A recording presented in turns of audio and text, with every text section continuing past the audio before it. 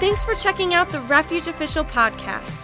Wherever you're from, we hope that this message will encourage you and help you grow in your relationship with God. Now, here's our lead pastor, Matthew Malik. Are you ready for the word this morning?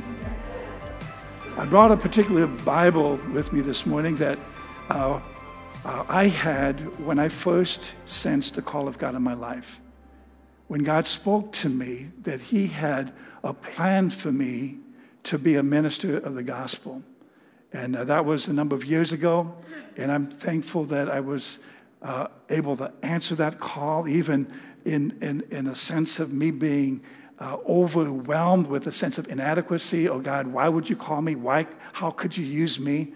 But I was reading in the book of Luke when Jesus commissioned the 70. And while I was reading that passage, I felt the presence of God come into the room I was at. And I began to sense an overwhelming sense that He had called me to the ministry. And so I stand before you today because I answered that call. And so as we minister this word, as we begin this series, we realize that the word I have, I believe, is relevant for this year in particular. Before this year, the Lord started dealing with me about the meaning of life. And as we move into the year 2018, as we moved into this year, that this was a year that we would discover the meaning of life. And that would be an underlining theme of how we would minister throughout the year in helping people discover the meaning of life. Now, in this new series, Seasons, we realize that there's a time for everything. And so we're going to be addressing Ecclesiastes chapter 3, which you saw on the screen behind us, of all the times, a time to be born, a time to die, and all those seasons of life that we go through. And our series key verse is found in Ecclesiastes chapter 3, verse 1. And if you want to turn there, if you have your Bibles, please do. Ecclesiastes 3, verse 1. For everything there is a season, and a time for every matter under heaven. We're going to pray at this time, and I just wanted to share with you, I think Sam did a wonderful job sharing about Memorial Day, but we do want to call to remembrance the lives that were sacrificed and given for our freedom. And just some statistics, when you look at the number of casualties throughout Americans' history, the United States of America's history, and back to the American Revolutionary War, there were 25,000 casualties. The Northwest Indian War, some of you probably don't even know about that. There was a little over 1,000. The War of 1812, 20,000. In a number of wars, there were casualties. Every war has a number of casualties. The American Civil War had the greatest number of casualties at 625,000 men who lost their lives really fighting for freedom. Freedom so that slavery could be abolished in our great country. And then World War I, World War II, the numbers are staggering of those that have given their lives to defend freedom. So let's pray. Heavenly Father, we do thank you for this opportunity to share your word. And as we celebrate Memorial Day this weekend, Father, we're mindful of the lives that were given to defend our freedom, the bravery, the courage that these men and women displayed in fighting for our country, in fighting for truth and justice. Father, we pray that we would remember the cost and the price that was paid, and honor these men and women who served and those who currently serve in our military. In Jesus' name we pray. And Father, we thank you for the word that I present this morning. I pray that you give us ears to hear, eyes to see, and a heart to receive truth that will make a difference in our lives. In Jesus' name we pray. Amen. All right. So, Ecclesiastes, if you want to jump over to chapter 3 then, we're going to just read this verses 2 through 8. And each week from this point on, we're going to take one of these times and one of these seasons, and we're going to address it from a biblical standpoint. Because these are seasons that affect all of us, seasons that we deal with in our culture, in our life. So in verse 2, it says, a time to be born and a time to die, a time to plant and a time to pluck up what is planted. Verse 3, a time to kill and a time to heal, a time to break down and a time to build up.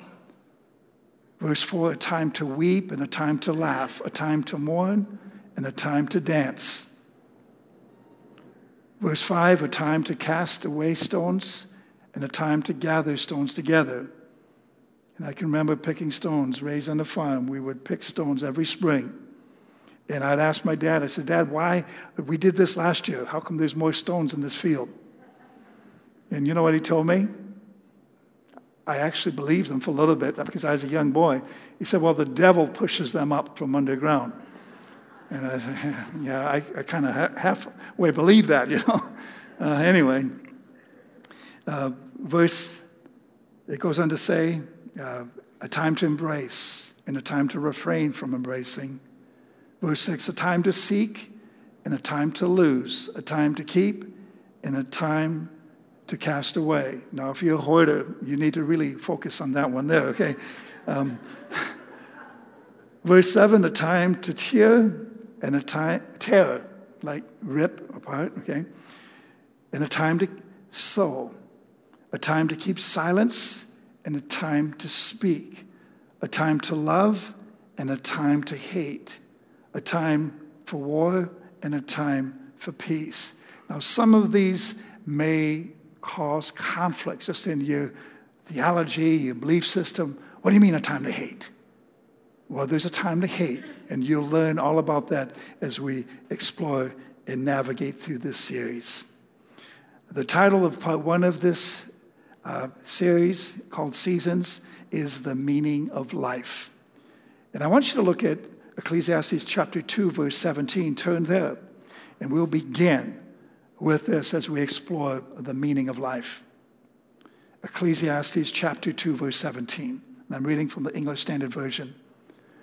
So I hated life because what is done under the sun was grievous to me. For all is vanity and a striving after wind. I want to ask you this question. I want to pose this before you. Do you hate your life? Now, there's a number of people that absolutely do. They would say yes to this question. And maybe some hate their life, but they're not willing to admit it. And it's not necessarily hatred where you despise it, but there's something that you're not satisfied with as far as where you're presently at in your life, okay? And so, but be honest, you're not alone. There are people that hate their life. And without God, without Christ, it's more common because they don't really have a definitive purpose for their lives. See, now there are two contexts in which individuals may hate their life. One positive and one negative. Now, King Solomon, who wrote the book of Ecclesiastes, is speaking about the negative hatred of hating your life, the negative context of that. But Jesus spoke about a positive context of hating your life in John chapter 12, verse 21. And he said, whoever loves his life loses it, and whoever hates his life in this world will keep it for eternal life. Now, we need to understand in the context of how Jesus is speaking, he's talking and referring to your life in a self-serving way. See, we need to hate that element of selfishness that we see in our life, okay? I don't want to live life selfishly. And that's what Jesus was addressing. So there's certain aspects of our life that we should hate because we don't want to be that way anymore. Because God holds and has a higher standard in destiny for us, okay? And so there's certain things I hate about my life, but in the context of living according to God's purpose, I shouldn't hate my life. Because God's given me a life to live that can bring glory and honor to Him, that serves a greater purpose, that has a destiny attached with it, okay? And so as we continue here, if you've ever read the book of Ecclesiastes, it can be quite depressing. In fact, the first time I read it, I said, I want to get past this book. I literally felt depressed. I said, this Solomon, here's a guy that had it all, the richest and wisest man on the planet, and he's talking like this. He seemed miserable.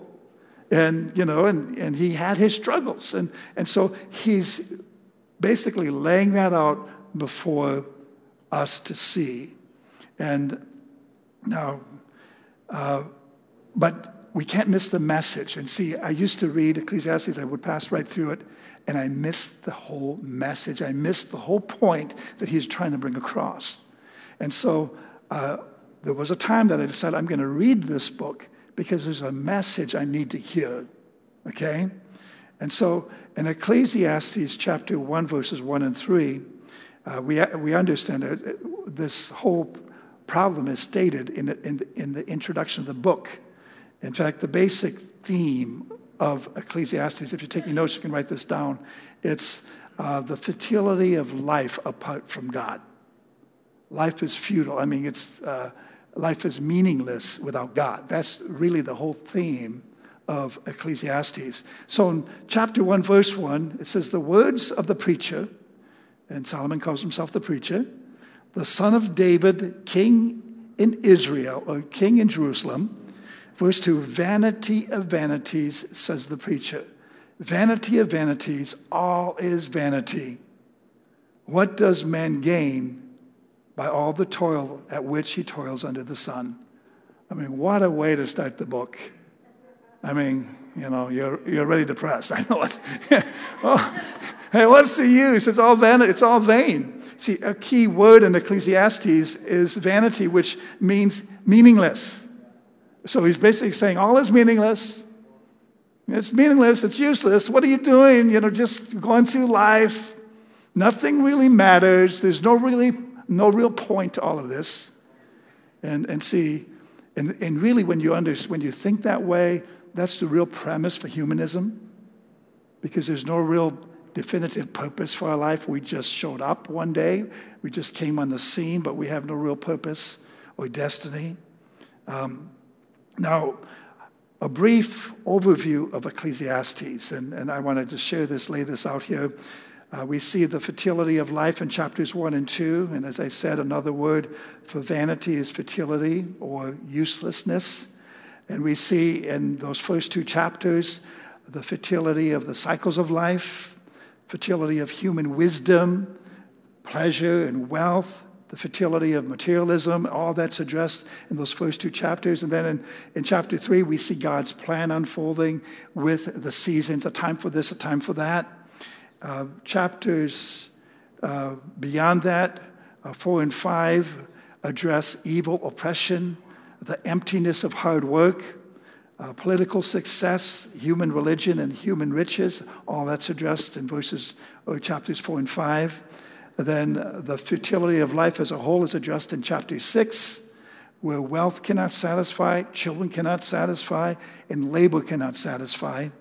And then chapters 7 through 12, it actually lays out the counsel for living with vanity, okay? So in view of man's wickedness, the counsel in view of the uncertainties of life, the aging process of life, and all that. So that's the outline of Ecclesiastes in a nutshell, okay? So you just got that. We can all go home now, right? No, we can't. So realize that Ecclesiastes is a book of perspective. It's a book of perspective. The narrative of the preacher reveals depression as the result of seeking happiness in worldly things, okay? So you can get all this stuff, but it's how you go about it that is wrong, and that's what he's addressing. This book gives us a chance to see the world through the eyes of the wisest and the richest man on the planet at that time. We know that Jesus was wiser than Solomon, but Solomon at the time was known as the wisest man on the earth. He actually pursued wisdom and made it a priority in his life, okay? Which we should as well. Now, he is trying to find meaning in the temporal and ultimately this temporal world without God, and realize he comes to the conclusion you can't find it. You can't find happiness. You can't find peace. You can't find fulfillment in life without God, okay? And that's what so many people are trying to do in our culture today. They're trying to find all these things without God in the equation. So they kick him out of systems and they eliminate him from the essence of what life is all about. And they're left discouraged and disheartened because of it all. Now, Solomon accepts the fact that life is ultimately worthless without God. And see, the constant striving for more, whether it's possessions, power, influence, it's only a trap that leads to further emptiness. And it's never really fulfilled. No matter how successful somebody becomes, they still feel empty inside. They're never satisfied inside without God, okay? And you hear me say that, without God. Because you can't eliminate God from the equation, or you end up like the picture of what Solomon is talking about. So finding contentment is also theme or objective of Solomon's quest. And I believe obedience to God yields its own reward. It really does. In fact, it's not just a reward of when we leave this life and go to heaven. We have a reward now in this life as well. Because godly living brings peace, it brings harmony, it brings a sense of fulfillment in our life and all that. So the theme that we see here in Ecclesiastes is actually reflected in the Apostle Paul's letter to Timothy, where he said, godliness with contentment is great gain. Let me say that again. Godliness with contentment is great gain. And so there's something when God's involved that makes a difference. And so the meaning of life, we need to understand that seasons of life help us to know the meaning of life. And so next week we're going to start on all the seasons, the time for this and a time for that, okay? But point number one, if you're taking notes, I have 3 points for you. Point number one, and I've kind of already covered this, so I'll just share a couple more things about it. Life without God has no meaning or purpose. Life without God has no meaning or purpose.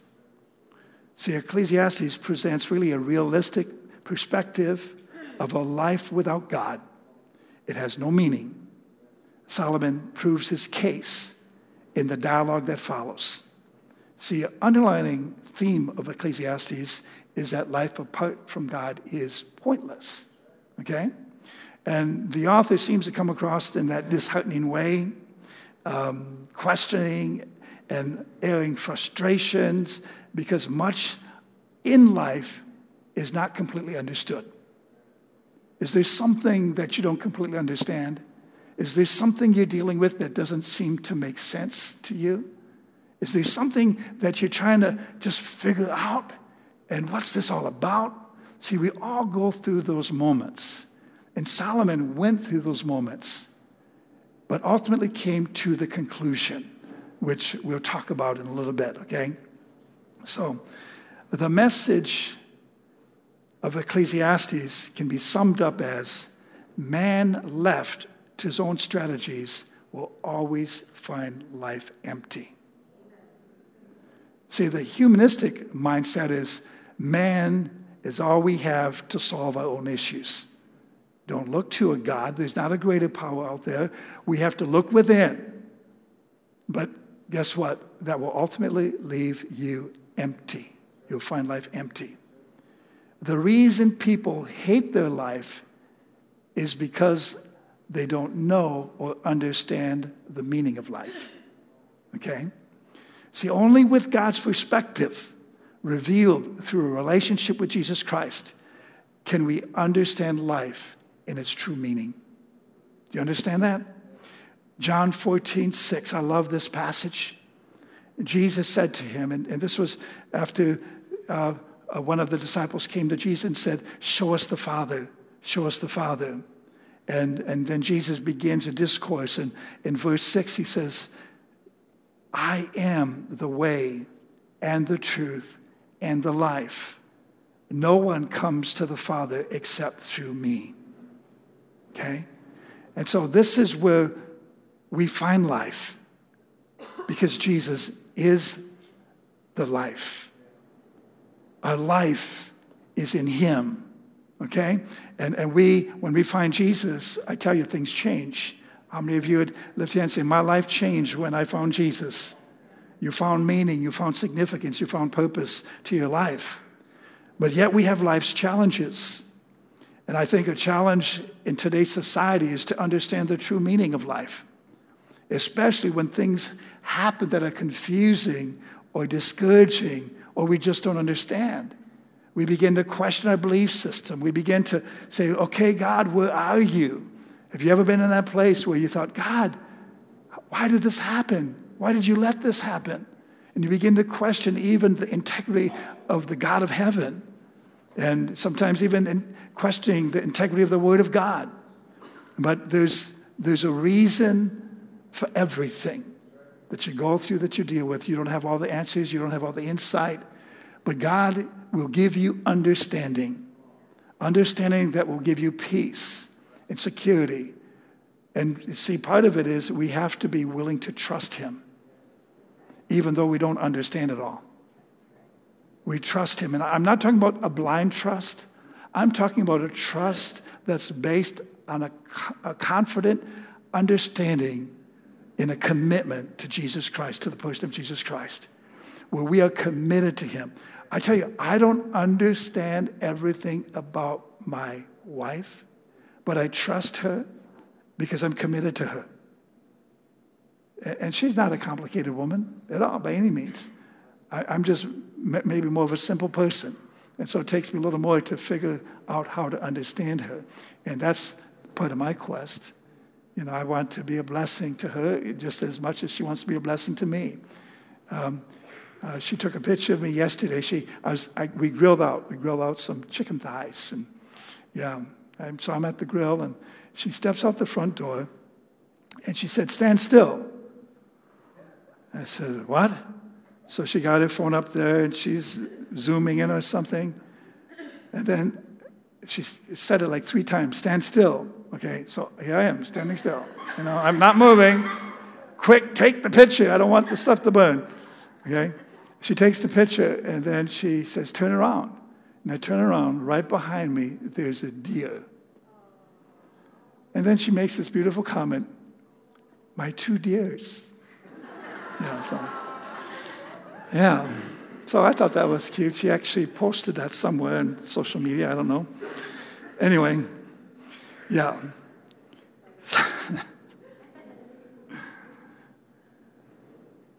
Life has meaning. Again, I want to reiterate this, but its meaning is only found in right relationship with God. When our life is found in Christ, our purpose is discovered in him. We find the true meaning of life in Christ. So, and I believe discovering the meaning of life is a quest. It needs to be a quest. And God's perspective is revealed to us when we're in relationship with Jesus Christ. That's when we can find true meaning. Point number 2, the meaning of life can be found or discovered. And I kind of jumped ahead of myself, but you can write that down. The meaning of life can be found or discovered. And my challenge for you today is to ask God to help you better understand the meaning of life so that you can help others understand the meaning of life, okay? See, when things happen that are discouraging, that you don't understand, it becomes a quest. It becomes a discovery. It becomes a matter of you seeking it out and seeking God, spending time in his presence, spending time in his word, because you want to know and understand the meaning of life. And I want to challenge especially young people here today. Remember your Creator in your youth.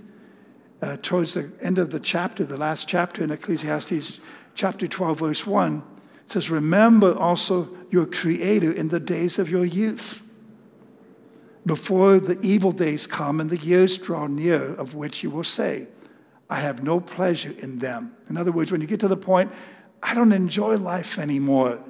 I've lived my life, but I don't enjoy life anymore. I'm at the end of my life. And so the exhortation by King Solomon is remember God in the days of your youth. Make that commitment when you're young. Don't put it off because you think you have a lot of time. See, some people think, I have a lot of time. I can just party, I can just live it up, I can do my own thing. And then when I get older, I can become a little more serious and really get my life together. I don't have that mentality because you're not guaranteed tomorrow, okay? You might not be around. All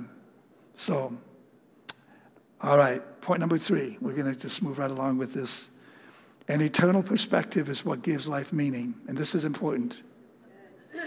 See, some of us don't have an eternal perspective, and that's why life has no meaning to us, because we're living for the moment. And we don't see that there's a greater picture, there's a bigger picture that's beyond this life, that what we do today can impact eternity. And if we don't have that perspective, then we won't truly understand the meaning of life. In Ecclesiastes chapter 3, verse 11, I love this passage. It says, he has made everything beautiful in its time. Wow, so he's beautifying us. He's making you and I beautiful. Okay? There's a beautification process going on right now, okay? And you might not think so, well, God, you got a long way to go. I mean, okay, maybe, okay? And it goes on to say, look at the word also, attached. This is in addition to, also. So he's made everything beautiful in his time. Also, say also, he has put eternity into man's heart, yet so that he cannot find out what God has done from the beginning of time. So God has already placed eternity in our heart. It's there. That sense of eternity dwells within us. You are an eternal creature, an eternal being. Okay? And that's already something you possess. Dropping down to verse 14, Ecclesiastes 3, the scripture reads, I perceive that whatever God does endures forever. Okay, there's an eternal impact on what God does. Nothing can be added to it or nothing taken from it. God has done it so that people fear before him. See, so what God has done in us has an eternal consequence, an eternal impact. And so we have to think about an eternal perspective. And a number of years ago, we had come across a series by John Bevere called Driven by Eternity. And that teaching rocked my world because I began to live life in light of eternity because I wasn't placing eternal value on what I did necessarily. I mean, I thought I was, but not to the degree that I knew I should. And so I began to change some things in my life, in living my life, in placing an eternal perspective on what I'm doing. What does this have to do with eternity? And now that's not saying you can't enjoy a boat ride, you can't enjoy going fishing and doing some of those things, but what we do that really matters or counts, is it going to have an eternal impact? Okay? We need to ask ourselves that question. Now, whatever God does, he does it with an eternal perspective in mind. Most people do not live their lives in light of eternity, placing eternal value on what they do because they're too focused on the here and now. Okay? And now, you might say, we look at the sweet by and by, and or some people think, they're so heavenly minded, they're no earthly good. Those are cliches we use when our head is in the clouds, But God is wanting us to live with a revelation of eternity because it'll change how you think. It'll change how you act. It'll change how you speak, okay? It really will. Having an eternal perspective will cause you to invest your time in things that are meaningful rather than meaningless. Maybe it's less Netflix or something,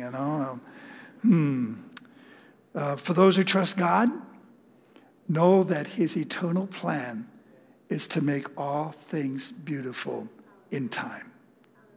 This implies that we all have our time to be beautified, okay? He will make all things beautiful concerning your life, regardless of your present life condition and situation, because it may be ugly right now. You may be going through the muck, the mud, the mess, but God is going to bring beauty out of that. He's going to take the junk. The Bible says that God takes all things and works them together for his good. He does. He works it all together for good. That's the beautification process. We see that in Romans 8:28. So in the conclusion, we see Ecclesiastes 12:13. It reads, "The end of the matter, all has been heard. Fear God and keep his commandments. This is the whole duty of man." Now, to fear God doesn't mean you're afraid of God. To fear God is to have reverence and respect for him, reverence and respect for his word. It means to honor him. It needs to respect him at a level, to acknowledge him for who he is and for what he has done and for what he wants to do in your life. Now, there's two questions I want to ask you as we bring this service to a close. And this is maybe relating to you right now at the point of your life at this very moment. Number one, does life have meaning? Does your life have meaning? Does your life have meaning? You need to think about that. And that's something you may need to take home and really ponder over and through this next week begin to question and, evaluate and, just look things over, introspect, and all those terms that we look inward and, look at our lives and where we're at. Because you can be so busy just going through the motions and you're not really taking time to find out, where am I at with God? Where am I at in my journey on this earth? So does your life have meaning? And the second question is, has your life lost its meaning?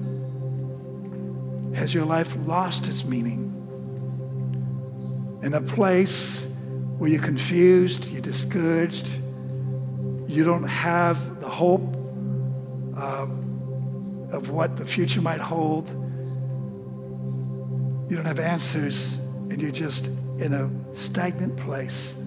God wants to meet you, and I promise he wants to meet you there today. And if you're taking notes, you can write this statement down. Your connection determines your direction. Your connection determines your direction. Who you're connected to, what you're connected to, will determine the direction of your life. And so I want to talk about being really connected to Jesus.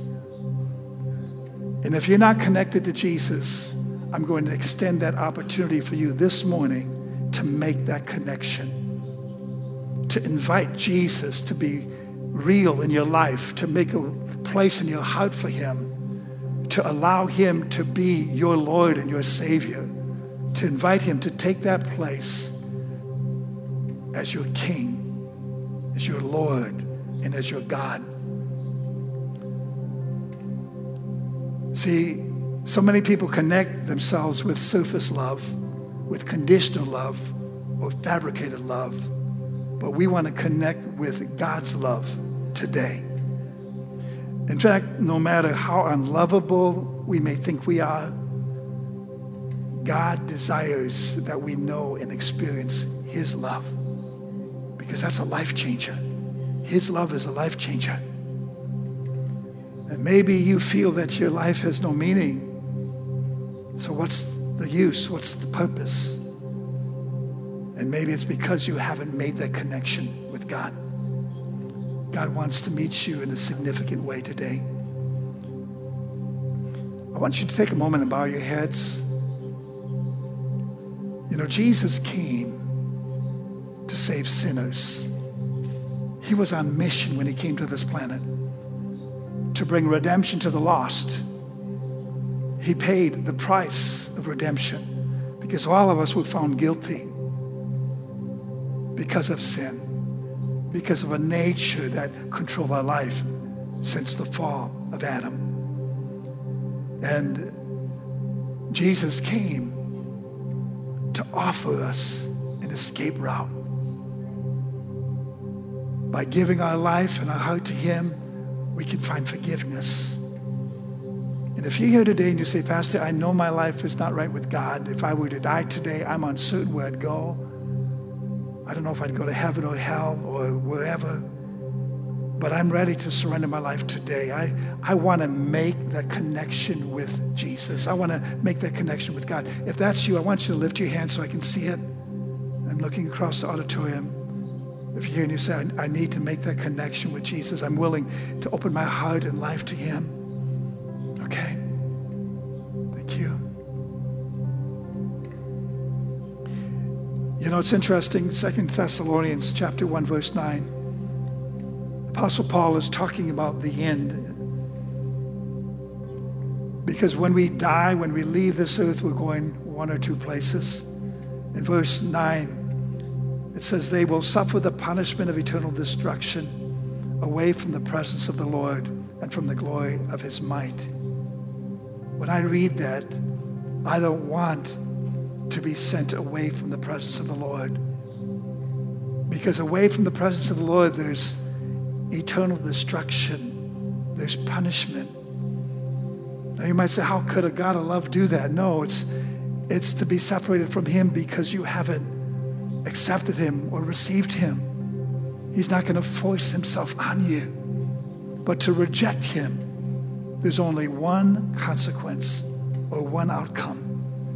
In Matthew 25, verse 46, the scripture reads, and these will go away into eternal punishment, but the righteous into eternal life. The word righteous means right with God. And we're made right with God when we invite Jesus into our heart. I want you to stand together, and we're going to pray a prayer together. And if you raised your hand, or maybe you should have raised your hand but didn't because you were afraid of what might happen, I'm not going to call you out or anything like that, but I am going to call on you to pray this prayer and commit your life to Jesus. Repeat after me. Heavenly Father, I open up my heart and my life to you. I believe you sent Jesus Christ to come to this world. He died on the cross for me, and he rose from the dead.